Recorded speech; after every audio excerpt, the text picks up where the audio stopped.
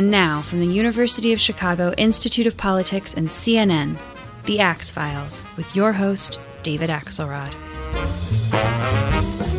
Jamie Kalven is one of the most important journalists you've probably never heard of. He's worked in the city of Chicago all his life on social justice issues, and he's the reporter who fleshed out the videotape of the shooting of Laquan McDonald in Chicago that has created such an uproar and an impetus for change. I sat down with Jamie the other day to talk not just about the McDonald case, but about his life and where we go on this issue of police-community relations and excessive force.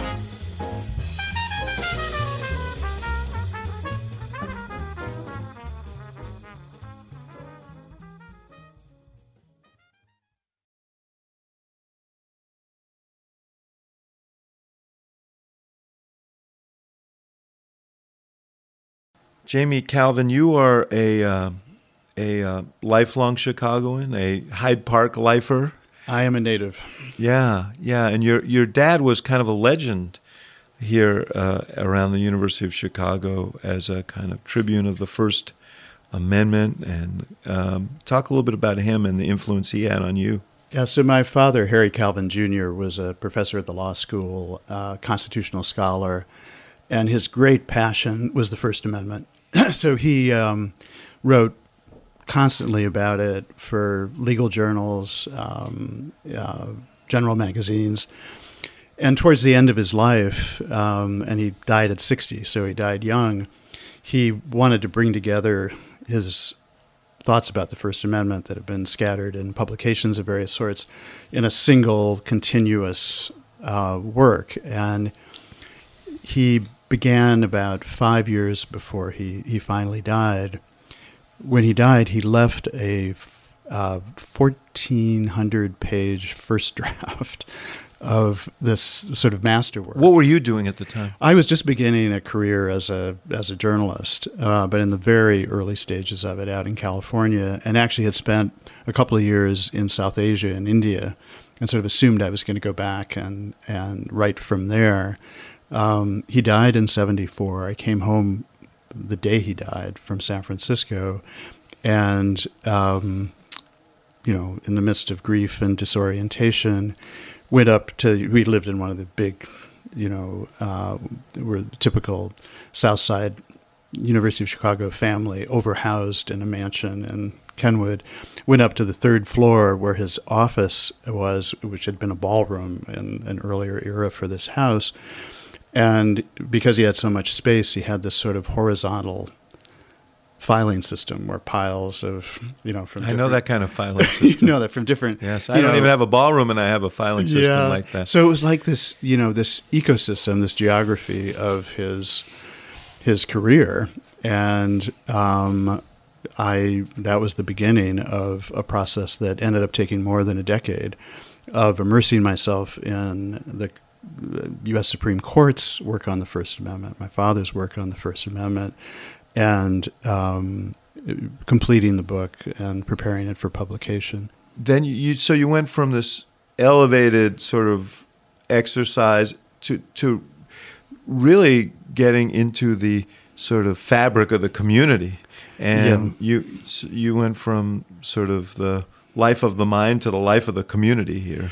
Yeah, so part of, I grew up on the South Side. I now live in Kenwood, within 3 blocks of the different places I lived in growing up. I walk past them every day when I walk the dogs. So I'm really placed, Mm-hmm. But I had traveled a great deal, before I came back on the occasion of my father's death. And this, as you characterize it, this work on the book was so immersive and, 100-hour weeks just inside this. And after the years of the work, I sort of looked up and found that I now lived in Chicago again, was really here, was married, had 2 small children at the time. So all these different things that bind you into the community. And I've always been very attached to the South Side, moved widely through the South Side, but it became this sort of compelling thing for me to understand the place where I lived and to really actively explore. You also you had an incident that intruded on your life that helped define some of that as well. Talk about that. So my father's book, the title of which is A Worthy Tradition, Freedom of Speech in America, was published in 1988. And later that year, September, my wife, Patricia Evans, who's a documentary photographer, and a great athlete. I mean, she would actually ultimately win the Chicago Marathon in her age group several times, was out training, running on the lakefront, 3 p.m. So what a coincidence, because I myself have been aspiring to that. Yes, right. As we all have. Well, So, yeah. So, in any case, she was out training for the marathon. I guess I'd have to start running to do that. Yeah, that's the first step. Yeah. Step by step. You can't push it. She was out running on the lakefront, and, part of what's so haunting about it, beautiful September day, and within no great distance of Lakeshore Drive with lots of traffic. And she was overtaken from behind, severely beaten. Really, she could have been killed in the incident, and sexually assaulted. We were, our kids were 4 and 8 at the time. And I used the image some years later, and it still feels apt to me. And I think this happens to people all the time. With the entrance of violence into their lives, we were sort of shipwrecked in the midst of everyday life. I mean, that was for years. Same address, but everything different. And above all for Patsy, but also radiating out into the family and for the kids, trying to make sense of this for a wider community. A couple of years after the assault, and actually the editor for my dad's book at Harper, what was then Harper and Row, suggested the possibility, who'd kind of lived through those years with us as a friend, the possibility that I might write a book about the aftermath of violence. And I really was skeptical about the idea when it was proposed. Patsy, because you thought it'd be too intrusive, too revelatory of things that you didn't want to talk about? Or? No, it was less that than, Patsy's impulse was, yes, let's do it. And I think her feeling was, if something constructive could come out of this infinitely regrettable, traumatic event, all the better. My question was, could I possibly write a good book about this? What good did she think would come of it? What did she want to do? Did she want to give support, strength to others who've gone through that, or did she want to focus on the things that provoke those kinds of? What did she want to achieve? It's a good question. I hesitate to speak to her for her after all these years. I think it was, people respond to violence and trauma differently. And I think some people have an impulse, and we, see it often, to kind of pull their boundaries in around them and find a way of being safe. And that can, lead to a constriction of people's human sympathies and a capacity to extend themselves to others. Often, I've seen this, I was with a group of, yesterday with a group of mothers who've lost children to gun violence in Chicago. Extraordinary group of women, kind of organizing around this. Sometimes people extend their sympathies, their sense of others through these kinds of experiences. That was the way Patsy responded. So I think it was the idea that if there were things in our story that could be useful to others when they encountered this and other sorts of loss and trauma in their lives. And I think one of the things, I'm sort of coming back to me now as we talk about it, I think there was a hope that I could, on her part, that I could write a book that we hadn't been able to find, in the aftermath of the assault on her. And what that book ended up being was an extended narrative. The title of it is Working with Available Light, and an extended narrative of the life of the family in the 5 years following the assault. And much was made of the fact that it was a male perspective on violence against women. And, there were people who thought that was wonderful, people who thought that was presumptively suspect. I didn't really think of, I obviously am a man and speak and perceive the world that way. But the compelling thing for me as a writer was to try to tell the story of a single act of violence and moral stupidity as it sort of radiated through time and through relationships. And I'd read a lot of the literature of torture and rape, as I was trying to bring the project into focus. And what often happens, I think more often than not, is the narrative, it's as if there are two people in the world, the perpetrator and the victim, and the rest of the world is kind of eclipsed. And so this was an effort to keep Patsy's experience at the center of the narrative, but bring in by degrees the rest of the world. The perpetrator was never found, right? Never found. Yeah, never found. But this drove you not just to explore this experience, but deeper into the community. This was a young African American man who, I don't know how young, but African American, and disappeared over the bridge at 43rd Street over the drive, in the vicinity of Ida B. Wells. But this sent you sort of metaphorically over the bridge as well, to a degree. Not in Chase, right? Right. So part of what was interesting. So I toured with this book. It got a lot of attention, and virtually every interview, every media appearance, as if there was only one story that men particularly knew about violence against women. I was asked if I was obsessed with finding this guy and exacting revenge, as if that John Wayne, The Searchers or something, was the only story. And I'd written this extended, complicated narrative. And my response then was always, I hope he's caught. I don't want him to, I want to see justice done in this case, but also take him out of circulation in terms of attacking others.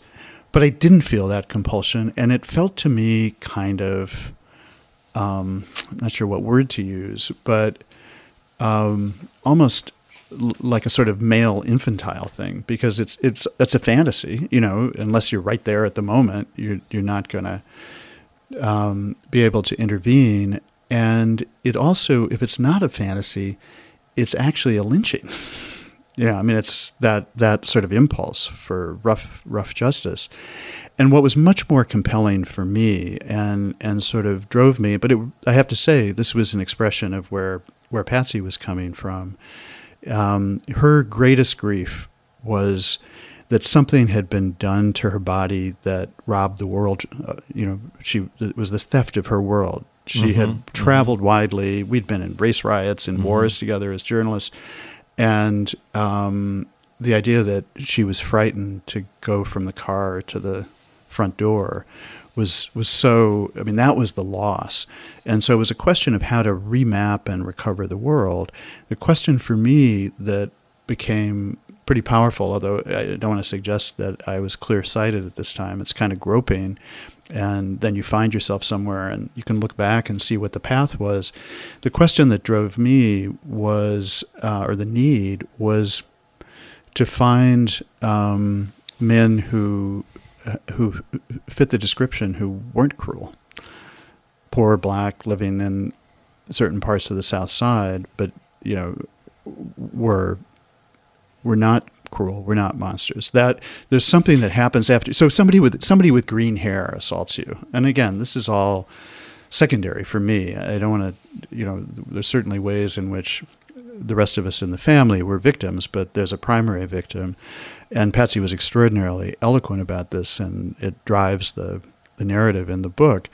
You're assaulted by somebody with green hair.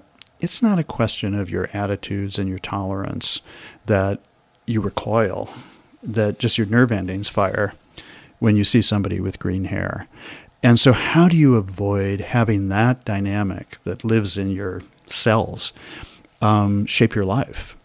Ultimately, you've become now a major figure here in Chicago, if albeit a reluctant one, because you've exposed cases of police misconduct. You've shown a bright light into the corner, and particularly in the case of Laquan McDonald. But we were talking about how you got into that work as a journalist, and and your wife's experience was obviously formative. How did you get from A to B? Yeah, so I mean, I don't want to suggest that it was as direct as A to B, or cause and effect. I was already sort of engaged in trying to get a better sense of the South Side and explore this place that was my place. But I grew up in Kenwood and Hyde Park, and for those who aren't familiar with this part of the South Side, a integrated middle class community. It's an island, man. But it's an island. It's on the in South a balkanized. Side. It is. Right. What did Mike Nichols say? It's black and white, standing shoulder to shoulder against the poor. Against the poor. So yes. Within walking distance of this enclave of racial tolerance, at every point in my life, although the broader South Side has undergone changes, are some of the most distressed, abandoned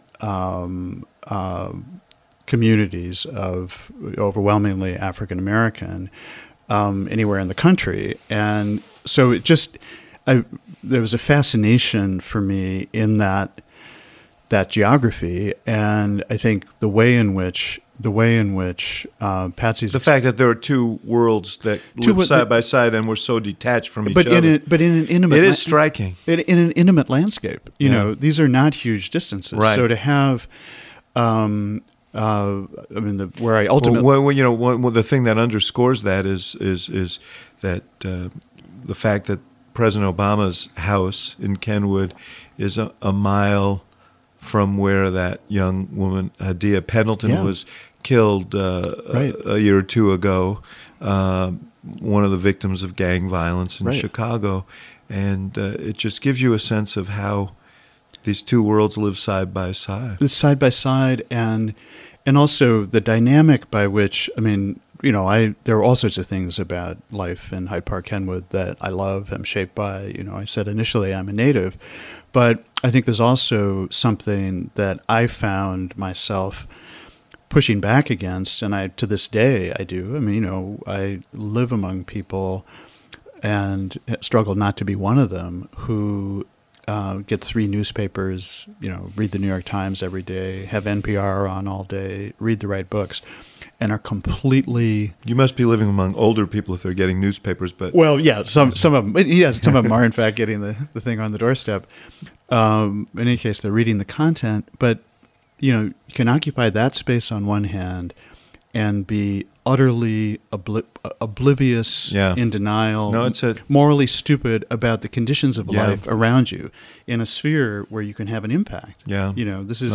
It's striking. It's an extraordinary phenomenon. You watch the news, and it's as if you're watching news from another place. And it could be walking distance. Right. It could be So I have been sort of contesting that way of being in the world for a long time, and trying to kind of push past those boundaries and see what was on the other side.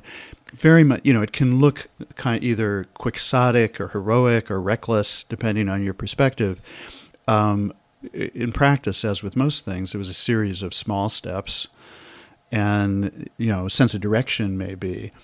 And for me, it led by way of a number of initiatives around the South Side, kind of barn raising type operations, cleaning up vacant lots, boarding up vacant buildings, unsecured buildings, and ultimately led me to a world that has since disappeared, which is this huge concentration of public housing on South State Street, the so-called South State Street corridor, Robert Taylor Homes, Stateway Gardens. We should say that these were big public housing projects that were built in the middle of the 21st century, the 20th century, in the 50s, and that large numbers of African Americans lived in these developments, and they were they were pitched at the beginning as a step forward in public housing. They became something else. They became something else, and it's a really complicated story, and we're still contending over that story. So the area in which I most intensely worked was the heart of the Black South Side, both in the old Black Belt, under segregation, and then the public housing era, and it was a sort of corridor, so-called, that extended from again within walking distance of where we are now to 35th Street and beyond. So a couple of miles of public housing high-rises, the biggest concentration of public housing in the country, the biggest concentration of poverty. And it functioned as a kind of it was like a South African township. I mean, it was a city within the city. How were you received there? Were you like, Margaret Mead among... No, it's curious. So it's hard. There are probably other people who could describe it better. I obviously entered that world by degrees, but ultimately was a daily presence there for years, again, for, well over a decade. By the time I got involved in public housing, I had created a small initiative we called the Neighborhood Conservation Corps that was focused on creating alternatives for young men in the criminal economy and the gangs and just coming out of prison, mostly doing construction-related work, physical work. And so, I had something to offer in terms of job possibilities, and offer to people then and now who were mostly excluded from everything. So, but fairly quickly, I had a critical mass of former gang members working with me who had a lot of street credibility, and I think that sort of validated my presence. How did this lead to your beginning to probe this police issue? Yeah, it's a good question. So I was there for some years, 4 or 5 years, before I wrote, because I was working with Available Light, while also having this sort of parallel career. And one consequence of that was everybody knew me. I was in everybody's lives. Obviously, I stood out. I was treated with incredible, hospitality and friendship, and it was a life-changing experience to learn so much about a community that we tend to see in one dimension. And I have to say, initially it was such an incredible environment, just in terms of perception and what you took in, that I did not initially see some of the police patterns I ultimately came to see, the way in which the community was policed. And it was a spectrum of things. First, nobody calls the police in a place like Stateway Gardens because they don't come, in response to somebody broke into my apartment. So there's an under-policing. And then there's a police presence that is drawn by the drug trade that is, by turns harassing and predatory. The open-air lobbies of each of the buildings was a drug marketplace. 24/7, drugs are being sold. And the term of art was the police would hit the building. This would involve cars careening on the sidewalk, rushing up, guys jumping out, before the young men in the drug trade could run upstairs into the building and disappear. Daily, I would see just routinely instances of excessive force in the interactions between police. Often, I would see just brazen shakedowns. So there's a mixture of excessive force and corruption. And corruption, but also, I think for me, the thing that was most telling was, the beatdowns were obviously striking. And I never saw some of the high-level corruption that I've since written about, where there were actual protection rackets, where police would exact a tax from drug dealers in order to deal drugs in a building, and would protect them from law enforcement. But the residents used to joke about the open-air lobbies as being the policeman's ATM machine. You want to make a quick withdrawal, just go and take drugs or money off a young man and say, you just bailed yourself out. And so, but I want to make another point, because the thing that was most striking to me was not so much the big stuff as the little daily stuff, the ugliness of the language that was used. And sometimes, the N-word and other language like that over the loudspeakers of police cars. The casual cruelty, just toying with people in perverse ways because you had the power to do it. And the openness and brazenness of that kind of behavior was so routine, and it was done with such I now use the word impunity a lot. It was part of my vocabulary then, but not an active part of it. And I feel like what happened in those years was I saw in the most visceral daily way what impunity looks like. What people who are disposed to be abusive, relatively small percentage of the police force, but didn't feel that way to people at Stateway Gardens. And when they can operate with impunity without fear of being identified and punished. So it was this. You say relatively small. Yeah. You've quantified that now, right? Yeah. So we have, by virtue of a lawsuit we won recently, we have a lot of data about sort of police complaints of police abuse from citizens, and then what happens to them. And it's really important to say, and I'm always at pains to say this, that based on the data we have complete figures for the last 4 years. Ultimately, the city has agreed to give us data going back to 1967. So these are the disciplinary profiles of every officer to serve. But based on the figures for the last 4 years, upwards of 80% of police officers get between 0 and 4 complaints in the course of their career from citizens. 90% get less than 10.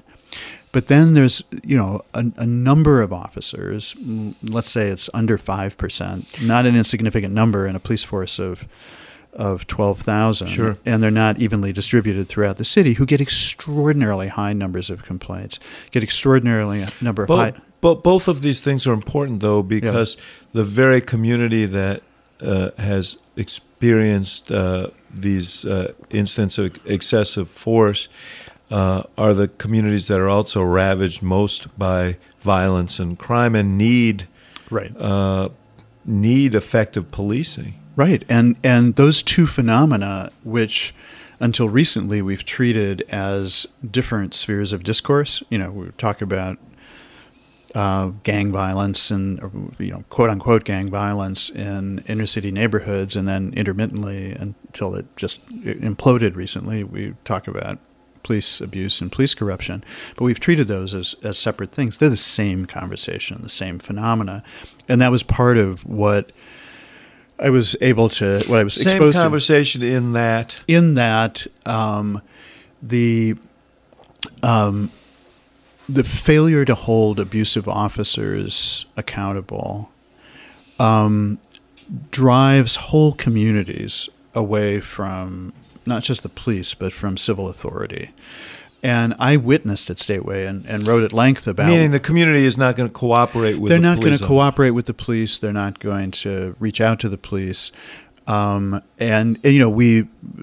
the press and public officials make much of an ethos, a cultural ethos of no snitch in these cones of silence. Yeah, on both sides. But and I think there's some legitimacy to that. But overwhelmingly, the more powerful phenomena, in my experience, is distrust of the police, because that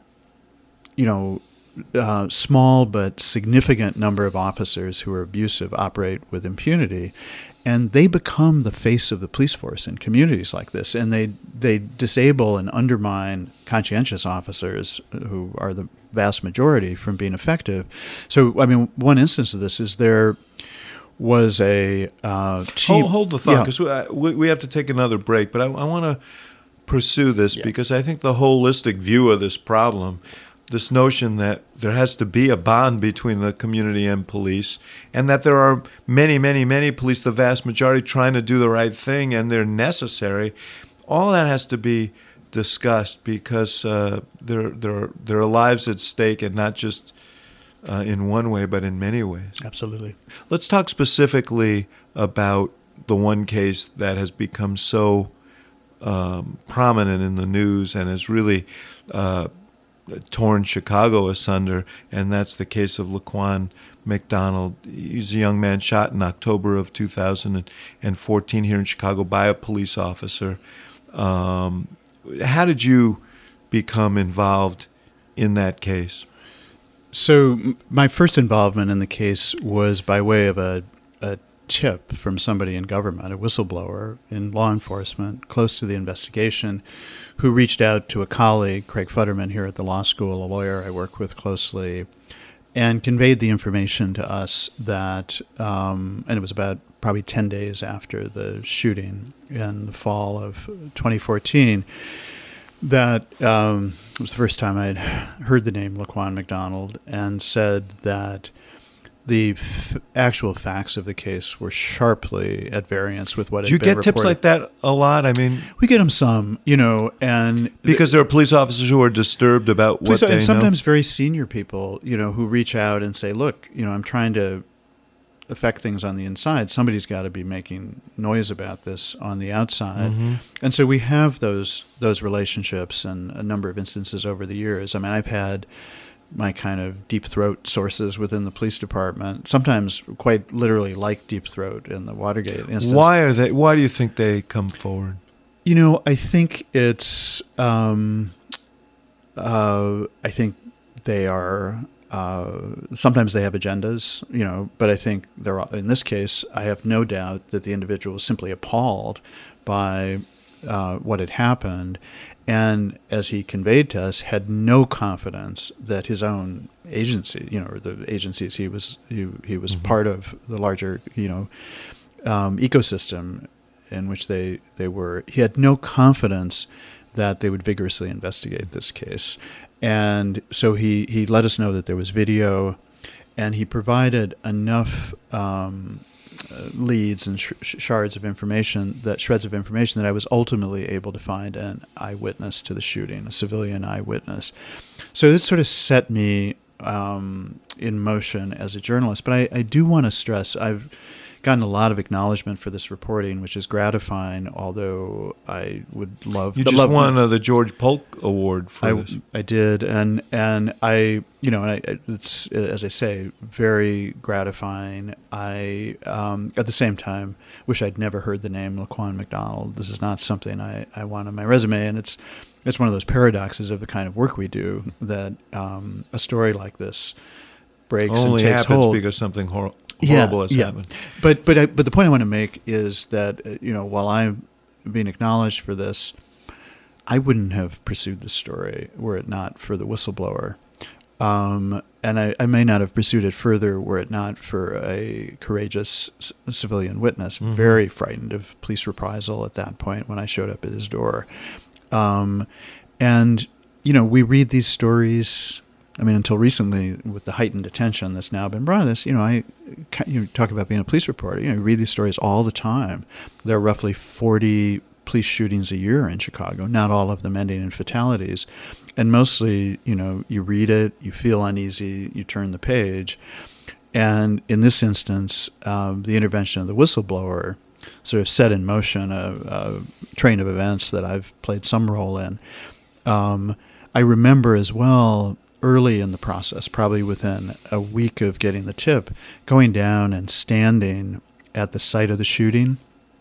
The address, for those who know Chicago, 41st and Pulaski, southwest side, really an incredible environment in the sense that it's sort of the city of the big shoulders. Mm-hmm. This is where there are big truck yards and mm-hmm. industry. In the distance, you can see the skyline. So it sort of feels like the center of the city, and at the same time, like the most desolate place on earth. And at night, 9:30 at night, when this incident began, it's completely deserted except for the heavy traffic on Pulaski, the sort of major north-south artery.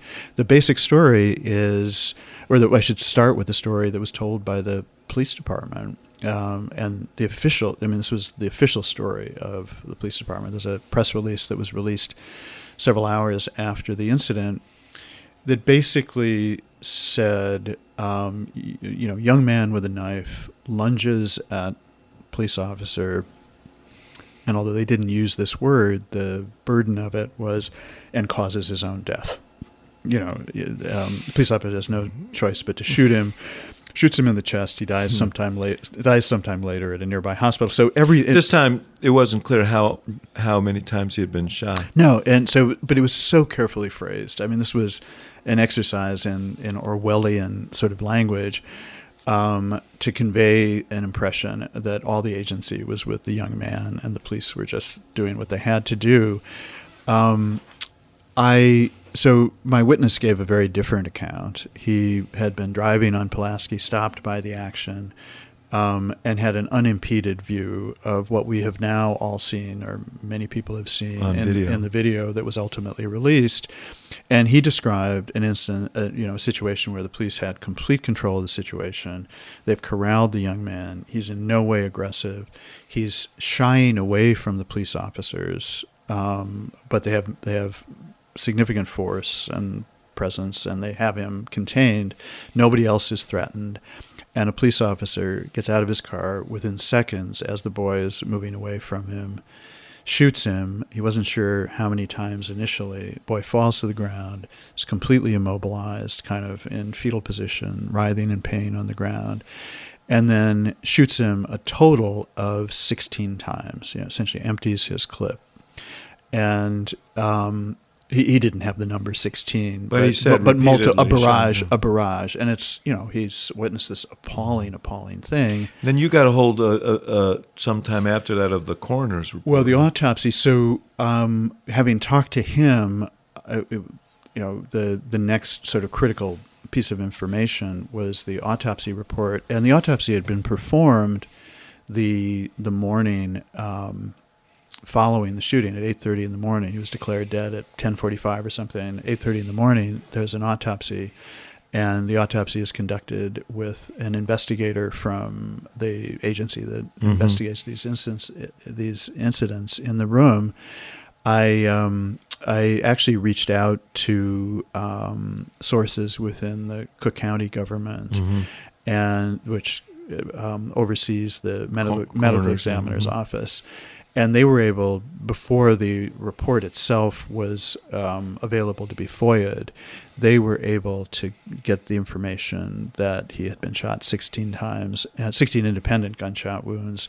And it kind of obviates the notion that he caused his own death. Well, and also, there was just no way, there was absolutely no way to square the autopsy, which was definitive. Now there is, a body of factual information. There was no way to square it with the city's account. And so, on the basis of the autopsy and the witness, I published an article in Slate magazine, detailing, what I'd learned. At this point, the state's attorney was investigating. Was the federal government in? Was the Justice Department in as well? The feds were in as well. Before your story was published? Before my story was published. I ask you that because, you hear this a lot, that there was a concern that this would be covered up. But once the U.S. Justice Department is in, isn't it highly unlikely that that story would be able to be covered up?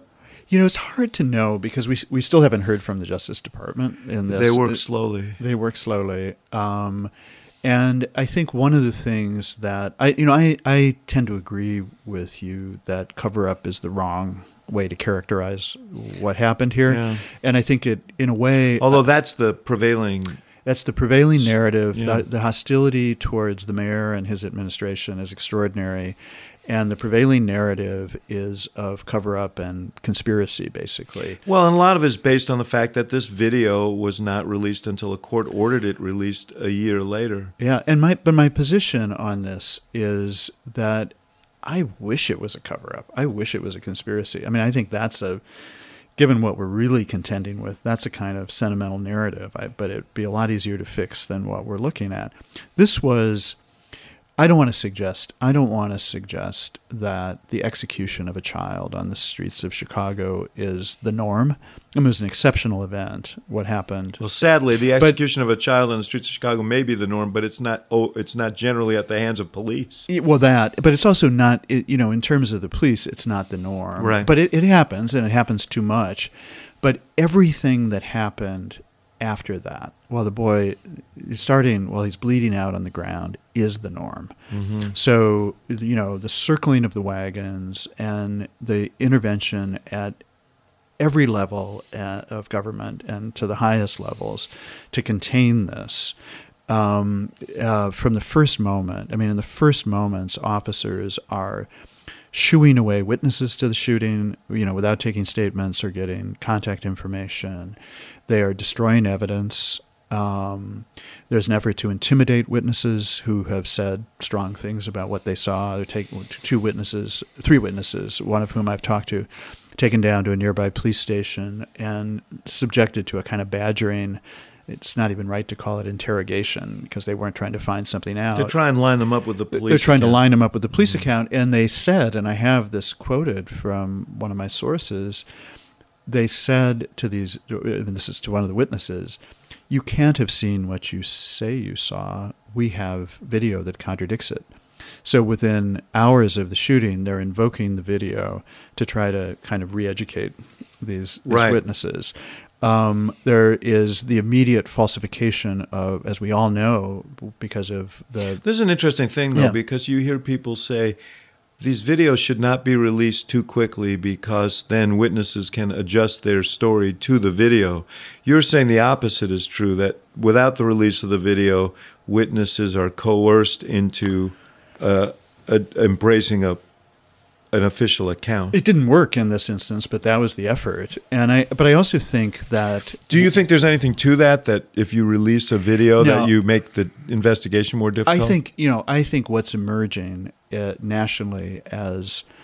it's in the process of emerging, so it hasn't fully crystallized, but what's emerging as a sort of policy on this is that videos should be released in a timely fashion, and that's a matter of days, not weeks or months, unless there's an exceptional investigative reason not to.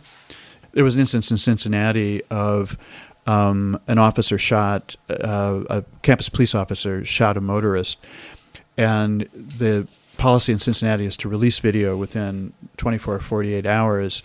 They took a week or 10 days, the reason being that they wanted to check out and possibly impeach the stories of other officers, in the kind of classic code of silence thing. So I think there's much more to be gained, especially in this climate of distrust that we live in now, for early, timely release of this kind of information. The mayor's panel, he had a review, they just suggested, 3 months? Is that 3 months, which makes no sense to me, and I don't understand the process by which that emerged. I think it was a serious 3 months for misstep. The release of a video is what they recommend. Yeah. So the pattern, the policy of the city is not to release them until after a case has been brought. Not brought. I think that's the point we want to go back to, is that the whether we're talking the U.S. attorney, the state's attorney, the city itself, I think part of what this has illustrated, part of what the Laquan McDonald case has illustrated is and it was in fact policy, but I think it also is sort of cover-up. It's investigation as cover-up. As long as you can say you have an open pending investigation, you can withhold public information from the public. And I know cases... And you had numbers of the number of complaints that have been brought and the number of disciplinary action been taken, and the number is minuscule. Infinitesimal. The number of cases that end with a sustained finding and any kind of meaningful punishment are minute, and so people have great skepticism about why would I complain when this is. Do you think that a case would have been brought? This police officer has now been charged with first-degree murder, charged on the day that the video was released by court order in your case. A year later, do you think that the indictment would have been brought if not for the release of this tape? It's hard to know. I probably not. And this has been such a complicated, in many ways, sordid process. It's important to note, though, that there have been some important benchmarks in this. The murder charge brought against Jason Van Dyke, the shooter, is the first time it's the first time in 50 years that a police officer has been criminally charged for a homicide. It's the first time in history, so far as we know, that a police officer has been charged in a shooting case, and that's significant. Even though we got there in this bizarre and disturbing process, the U.S. attorney, according to an FBI source, the expectation was that he was going to indict Van Dyke before everything blew up, indict Van Dyke on civil rights violations. Now it seems to me that the political context is such that I'll be very surprised if the U.S. attorney doesn't also indict other officers for participating in the kind of code of silence stuff. And I should say one thing about that, because we talk glibly about the code of silence. I'm doing a big investigative piece right now on the consequences for a couple of whistleblowers within the department. So it's real, it's significant, it's a major thing that has to be addressed going forward. But some sympathy has to be extended to officers living under this sort of regime of fearing one another and fearing reprisal. Think about the other officers at the scene. Van Dyke was the only shooter. There were 8 or 9 other officers there. The 2 officers, the initial responders, responded in exemplary fashion. They found the boy several blocks away from where he was ultimately shot. They asked him to drop the knife. He didn't, but he wasn't aggressive. Nobody else is around. He's kind of disassociated. They don't know quite what's going on with him. They ended up following him for several blocks, just walking with him. One of the officers walking alongside. I have surveillance video that shows this from the Greater Chicago Food Depository that was on the road. So they did the right thing. They did the right thing. So then everybody comes to 41st and Pulaski. Van Dyke gets out of his car within seconds, this incredible execution. I have no trouble assuming of those officers, the other officers there, that they responded humanly as any of us would to what they saw. And to the way millions of people have responded to the video. They go back to the station house, and I'm imagining this, but we know the outcome, and I imagine, their sergeant or lieutenant gives them a statement that they're going to sign. This is the story we're going to tell about what happened. That's not a question of interpretation or perspective. These are outright lies, as we've now seen in the statements. I cannot imagine worse working conditions than that. Well, it's also, to put a different spin on it, these guys go out there, and gals. Yeah. They're often in dangerous situations. They've got families. They've got concerns. And there's a certain reliance on each other. So if you break the chain, you're breaking that sort of sense of we're linked together. Yeah. And I think it's a really interesting phenomenon. I think it's part of the challenge in changing it, because I think, like a lot of malign things in life, it sort of arises out of admirable sentiments. So that kind of loyalty, you've got my back, I've got yours, at some point metastasizes into something just terrible. Well, and we see a casebook example is the Laquan McDonald case, but there are many, many other cases. And, I think part of the challenge of reform right now and leadership is creating the conditions in which good police officers can help weed out bad officers who and in fact, they pay the price for them. One thing that's happened since January is there's been this incredible inflation of shootings and homicides in Chicago. Do you think that the police are reacting to this case? Are they feeling like they should hang back a little here? So a police, as I mentioned a moment ago, I'm doing a series of articles based on a couple of sources who are whistleblowers within the department. And one of them said to me the other day, and really it stayed with me, and the words have stayed with me. She said, "We live in a broken city. We live in a broken city." And what she was referring to is, their whole neighborhoods and broad populations in the city who are alienated from the police and don't want to interact with the police and don't cooperate with the police. To the point where we saw a young 9-year-old kid assassinated by a gang because of something his father did, and no one wanted to come forward and finger the shooter. And we have to assume that lots of people had relevant information. Right. At the same time, we now have a police department. And remember, in a matter of months, police officers have gone through a kind of Copernican revolution in their world where what they thought they understood about the job and the culture and the de facto job description as well as the literal job description has now changed drastically. And so they're really, bewildered and are in fact, there are all sorts of symptoms of that. There's been a significant spike, I'm told, in police officers taking earlier than usual retirement. So they're fully vested in their pensions at 20 years and usually stay on beyond that. Right. But now people are taking good police officers, good frontline police officers, the kind of men and women you want in your community, asking to be put behind desks. Everybody now reports that police officers are trying, this is your reference to holding back. Nobody wants to be first on a call, to be put out there to be the next video that goes viral.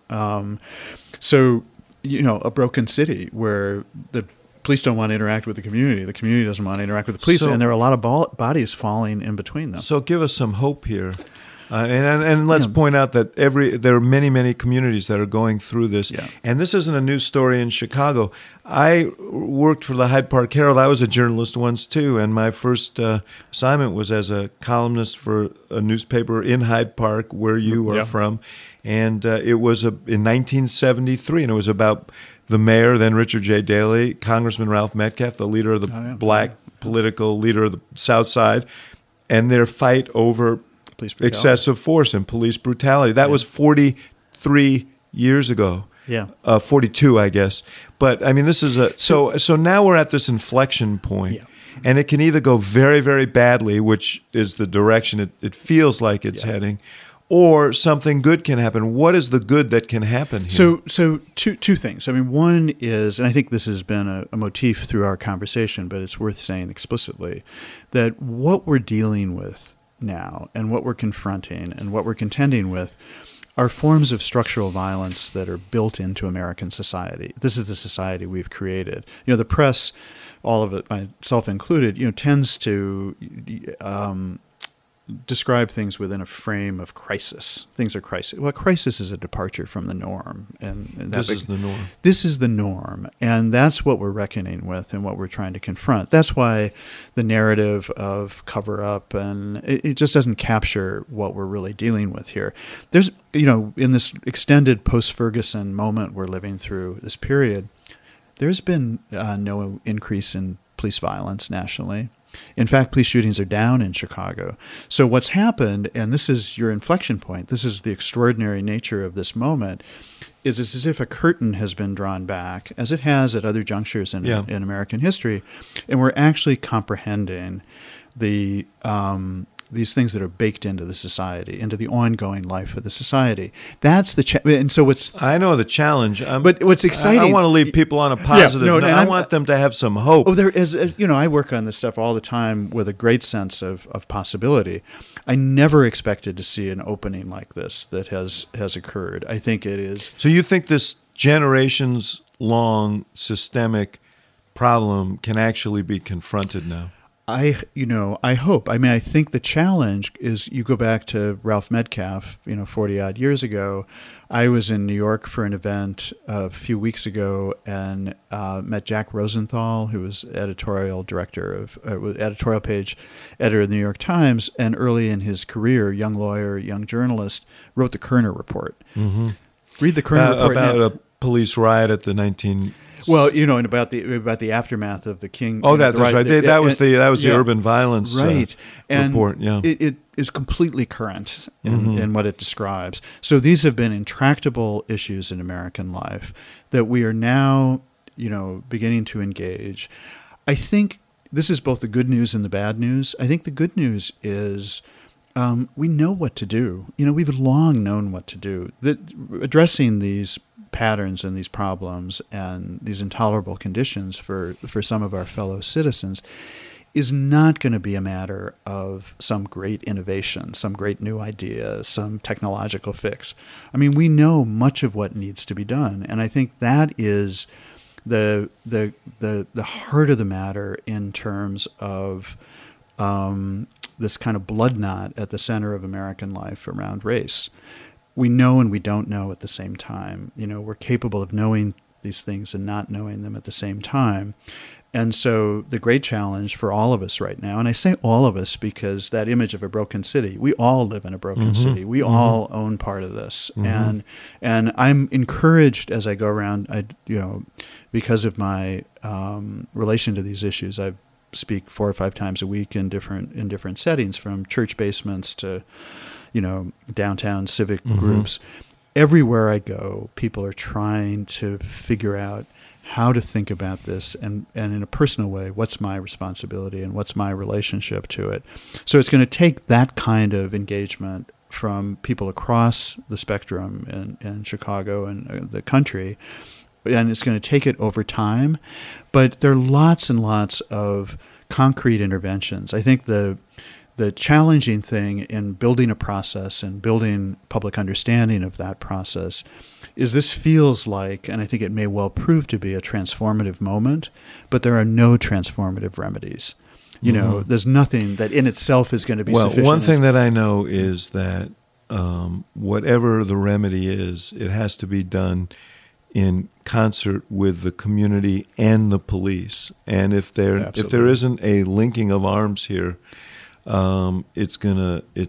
chances are we're gonna run into the same problems or other problems down the line. Either a problem of a passive policing, which will lead to a bloodletting of a different kind, or problems of continued excessive force and systemic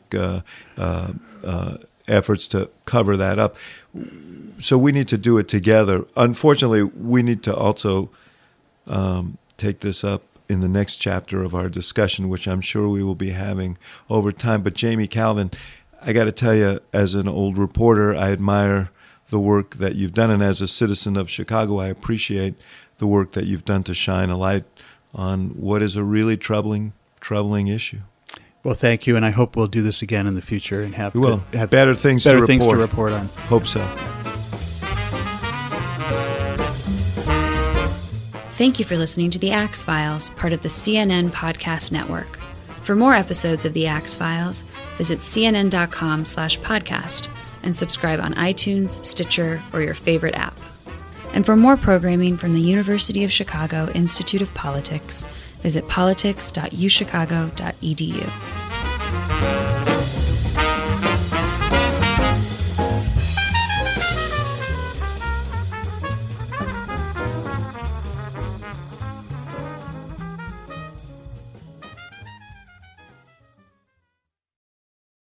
Quality sleep is essential, and that's why the Sleep Number Smart Bed is designed for your ever-evolving sleep needs. So you can choose what's right for you whenever you like. Need a bed that's firmer or softer on either side? Helps you sleep at a comfortable temperature, quiets their snores. Sleep Number does that. Sleep better together. J.D. Power ranks Sleep Number #1 in customer satisfaction with mattresses purchased in-store. And now, save 50% on Sleep Number limited edition smart beds for a limited time. For J.D. Power 2023 award information, visit jdpower.com/awards. Only at Sleep Number stores or sleepnumber.com.